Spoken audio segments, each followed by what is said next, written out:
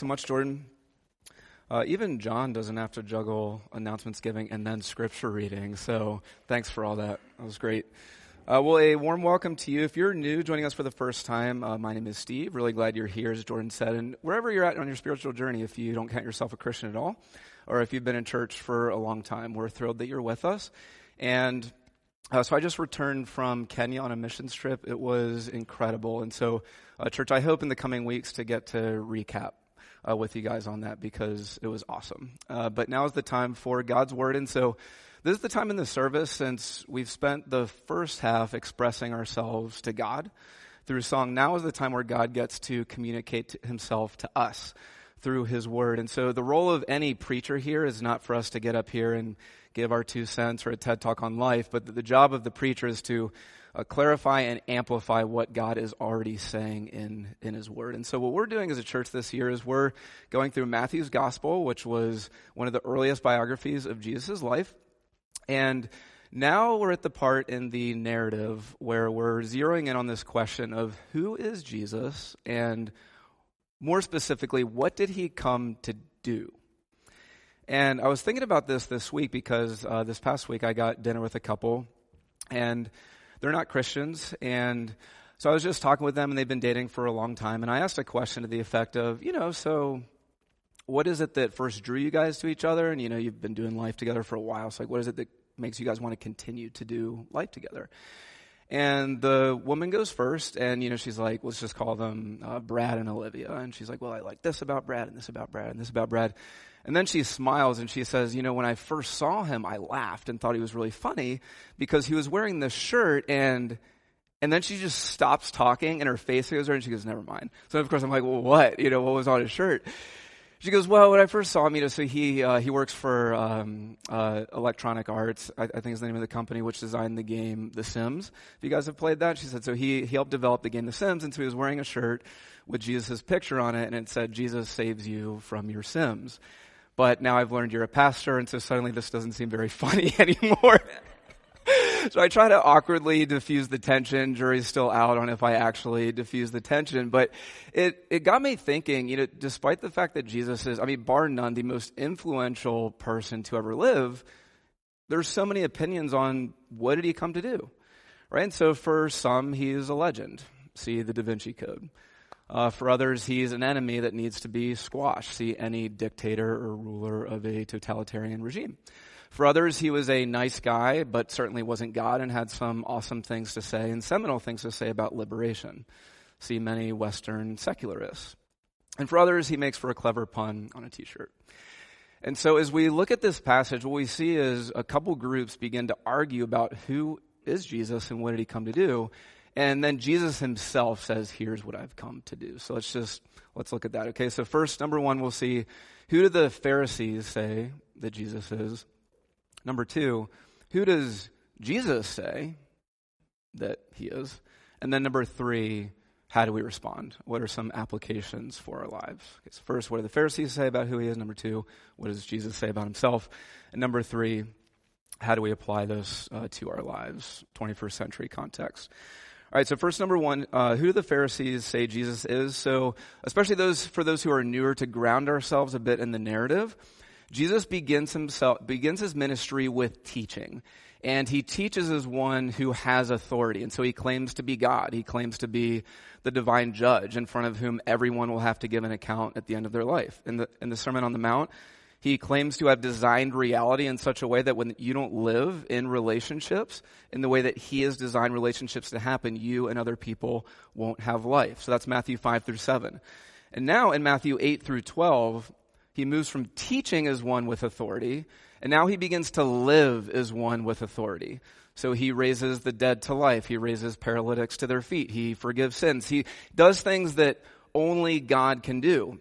And as always happens with a magnetic or well-spoken individual, we have people who are repelled by Jesus and people who are attracted to Jesus. And so now we have these two groups collide and enter our scene. So in verse 22, a demon-oppressed man who was blind and mute was brought to him, that's Jesus, and he healed him so that the man spoke and saw. And all the people were amazed and said, "Can this be the son of David?" But when the Pharisees heard it, they said, "It's only by Beelzebul, the prince of demons, that this man casts out demons." So, he heals a blind and mute man, and the common people say, can this be the son of David? The son of David was a divine king prophesied about in the Old Testament scriptures, beginning in 2 Samuel 7, and his role would be to come and end all suffering. So this is a flicker of faith amid the lay people, and they're seeing a guy, he heals a blind and mute man, so that looks like the guy. So they're showing faith, and then the Pharisees, who are the power brokers and religious leaders of the day, they swoop in and they snuff out this little flicker of faith by saying it's only by Beelzebul, the prince of demons, that this man casts out demons. Beelzebul, in short, is a way to say Satan. So essentially saying, it's by Satan that Jesus casts out demons. Now, note what the Pharisees are doing. They're not claiming that what Jesus is doing isn't real. Okay? They can't deny his power, so they do what many politicians and Twitter warriors, or maybe now it's thread warriors, if you guys have downloaded that, I don't know. Okay, do when you're losing an argument, you resort to ad hominem and name calling. So no, this guy, he can't be the divine king. He can't be one of the good guys. The only reason he can do magic tricks is because he must be in league with Satan.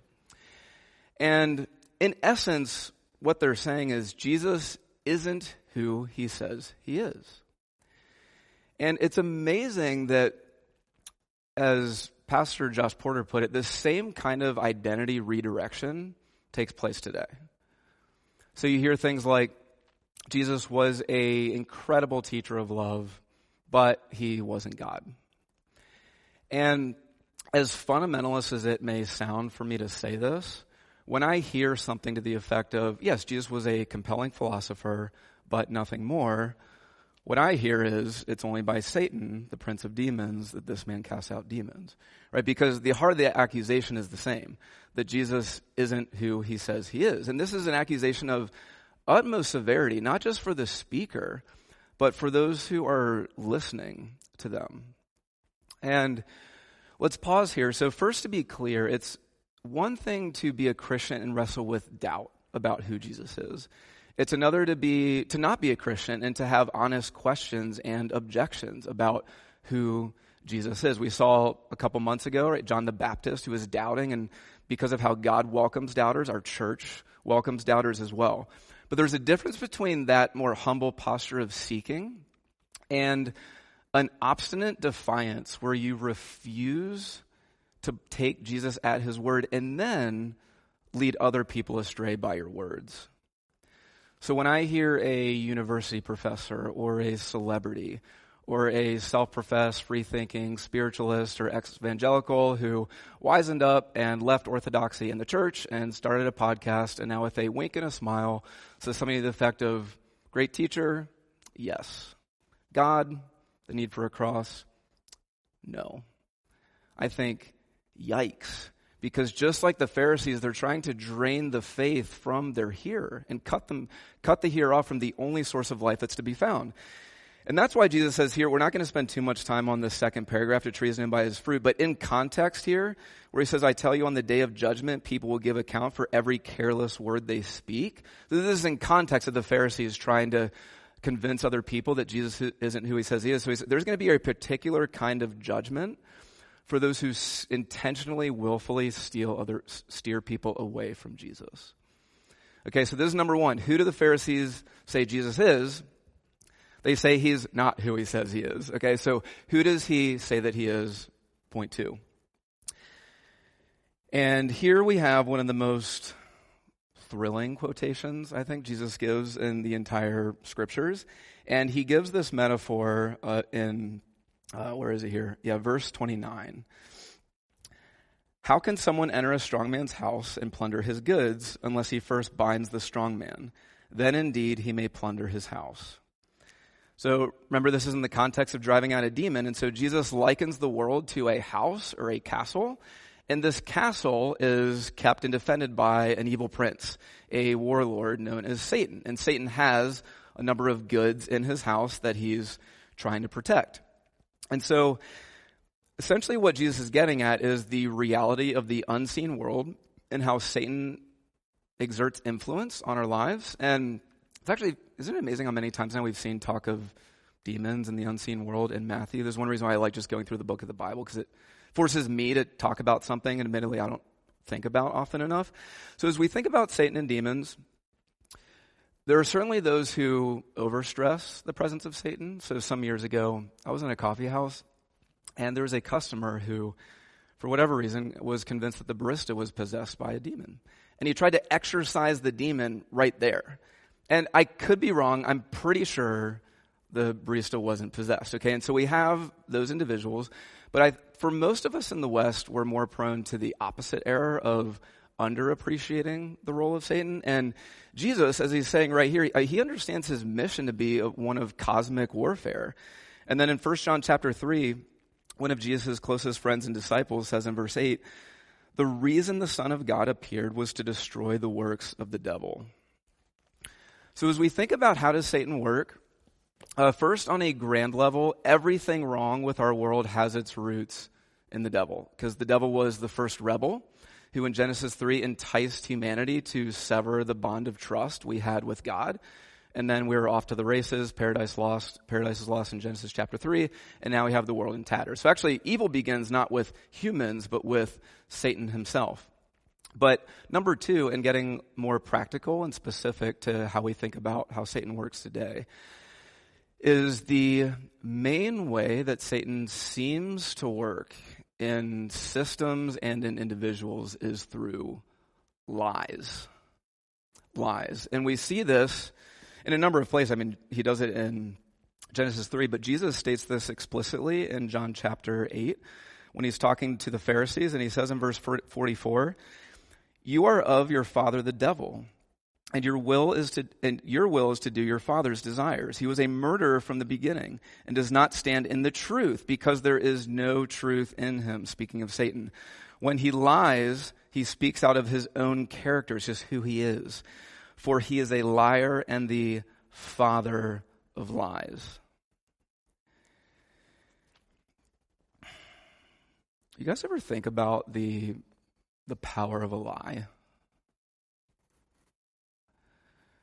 If you've lived in a home or you live in a home with a liar, you know the pain of that.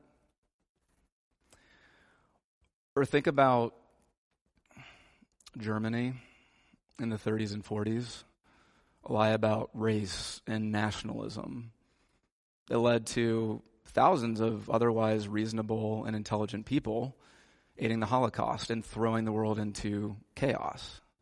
Or closer to home, in America, the lie of consumerism, consumption. I need more.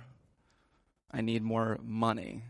I must upgrade my house. I need better experiences, right? Leading to widespread comparison, discontent, envy, anxiety, corporations underpaying their workers, employing slave and child labor to feed our appetite for more.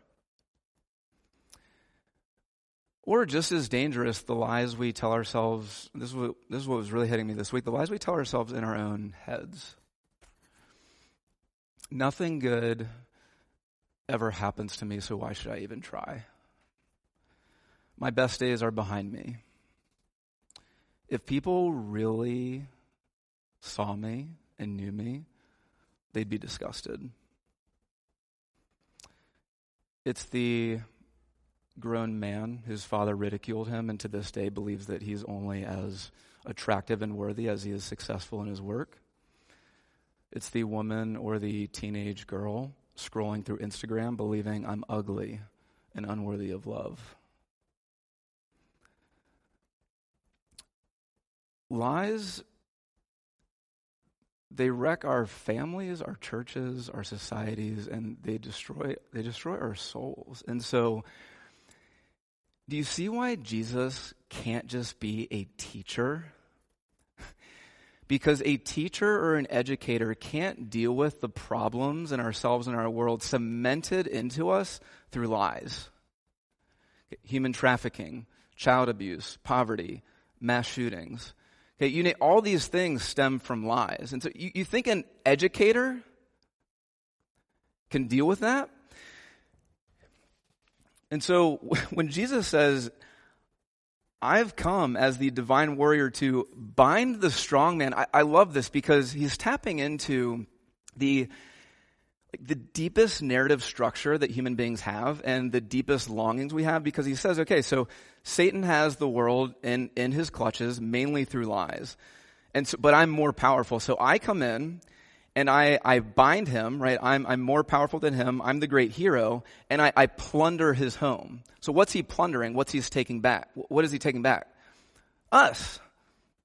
Isn't that incredible? Right? Those who are held captive by his lies and everything that flows out of them. And so what Jesus does is when he comes in his life, he begins to bind the devil in his ministry.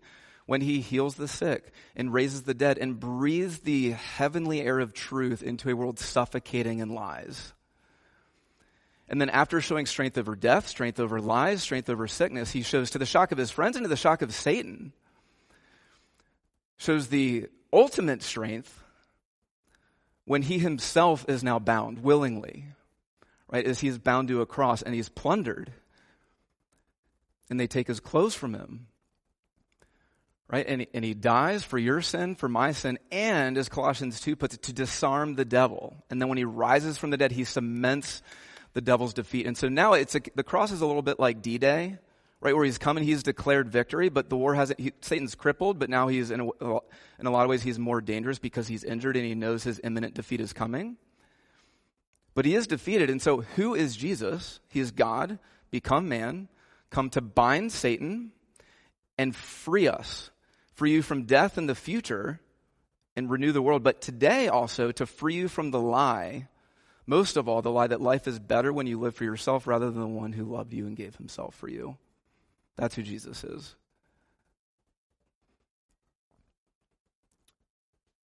Okay, so we see who Jesus is, and now as we think about applications for our lives, how do we flesh some of these things out? Step one, and Jesus says as much here, the first step is to follow Jesus. Okay, whether it's for the first time or for the 1,000th time. And here he gives this statement in verse 31. Therefore I tell you, every sin and blasphemy will be forgiven people, but the blasphemy against the Spirit will not be forgiven. When you heard that in the scripture, you may have been thinking, okay, this is the only verse I want to hear explained today. And in short, what's going on? Notice that Jesus begins with the wideness of God's mercy. Every sin and blasphemy will be forgiven people. So God wants to heal and redeem the person abused and victimized, but he also wants to heal and redeem the abuser and the victimizer. His compassion and forgiveness is that baffling. So we see the wideness of God's mercy, but then he says there's one particular sin that can't be forgiven, and that's the blasphemy against the Spirit or slander against the Spirit. So the most succinct way to probably understand this is think about the main ministry of the Holy Spirit is to honor Jesus and to communicate the fact that Jesus is not just a teacher, but he's the mighty one, God himself, come to liberate us from Satan's sin and death. And so when you slander the Spirit or resist the Spirit, essentially what you're saying is, I refuse to believe this is who Jesus is, and I don't want his forgiveness. I just don't think there's enough evidence for Jesus, or I just don't think I need to be forgiven for something. And so the reason why you're not forgiven isn't because God can't forgive you, it's because you don't want to be. And so the urging of Jesus is to turn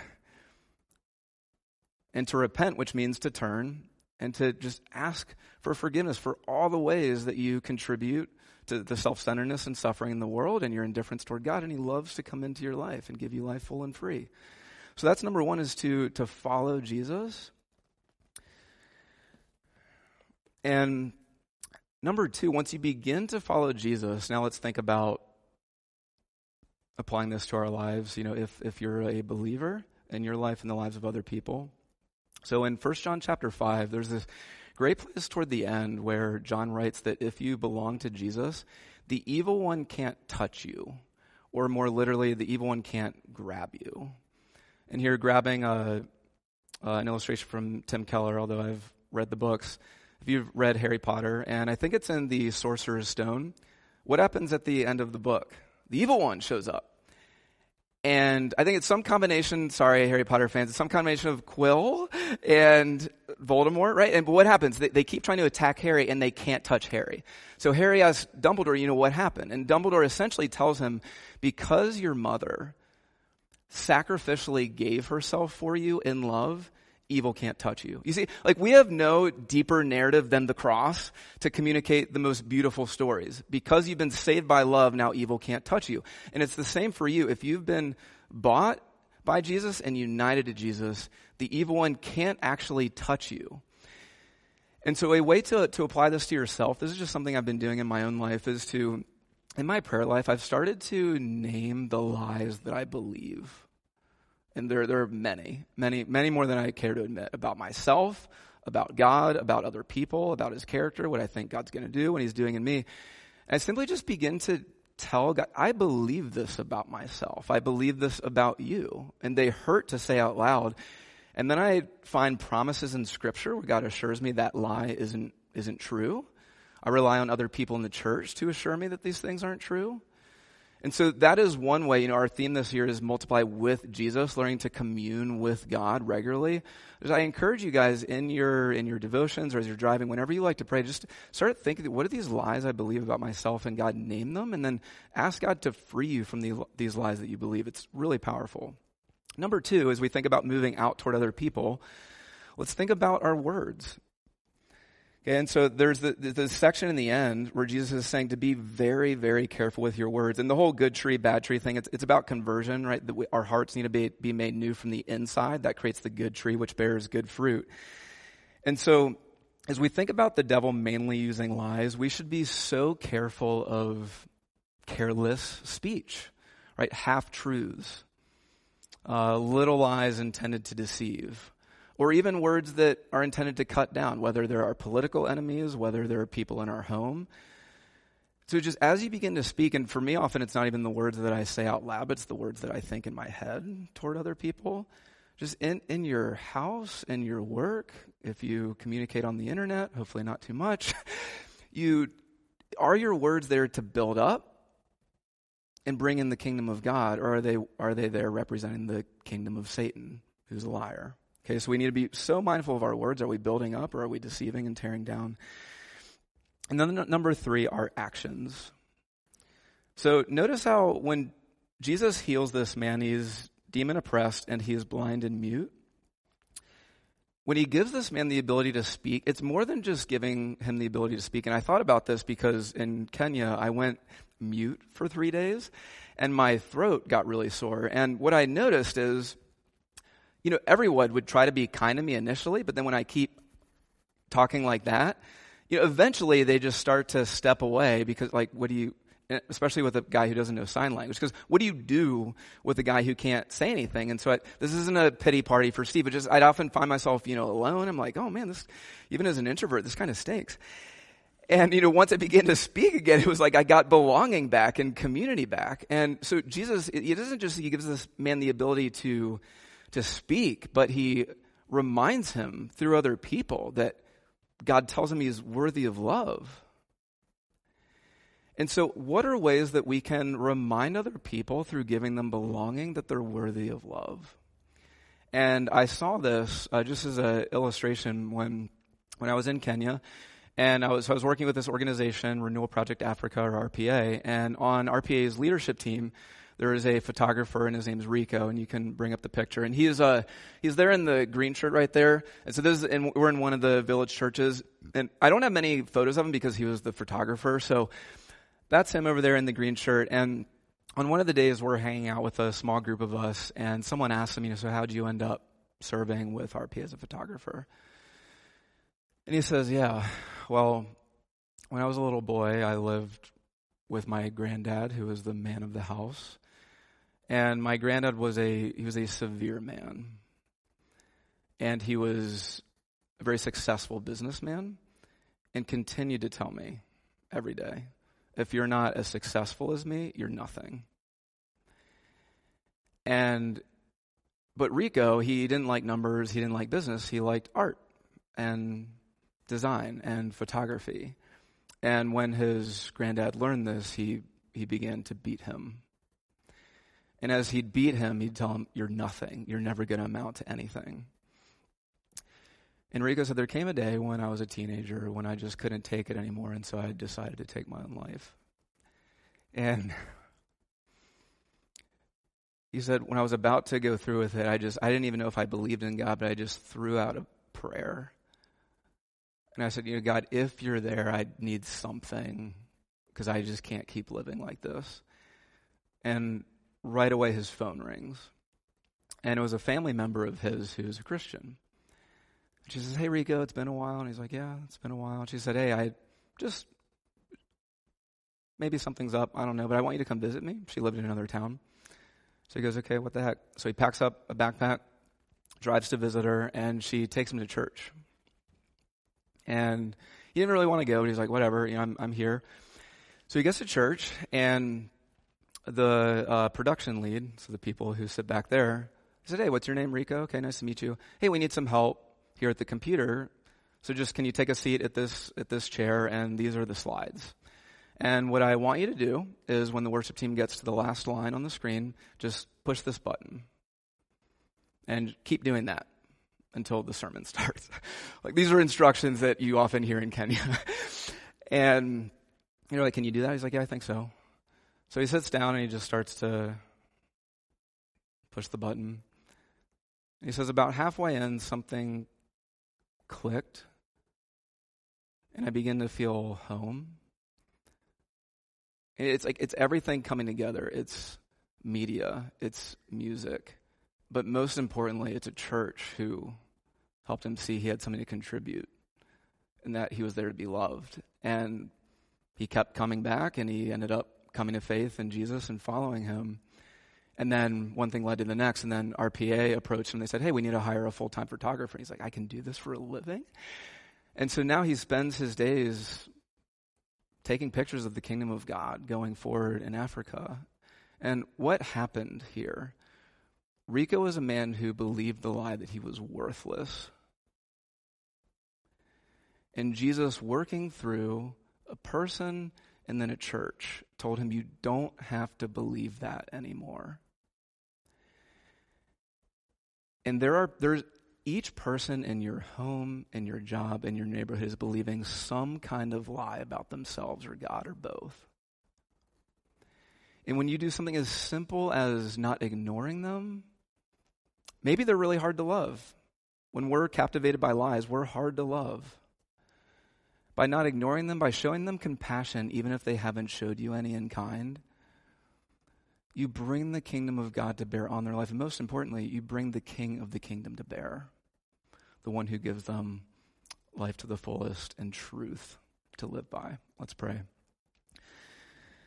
Heavenly Father, I thank you so much that you sent your son Jesus to free us from ourselves and to free us from an enemy who is far more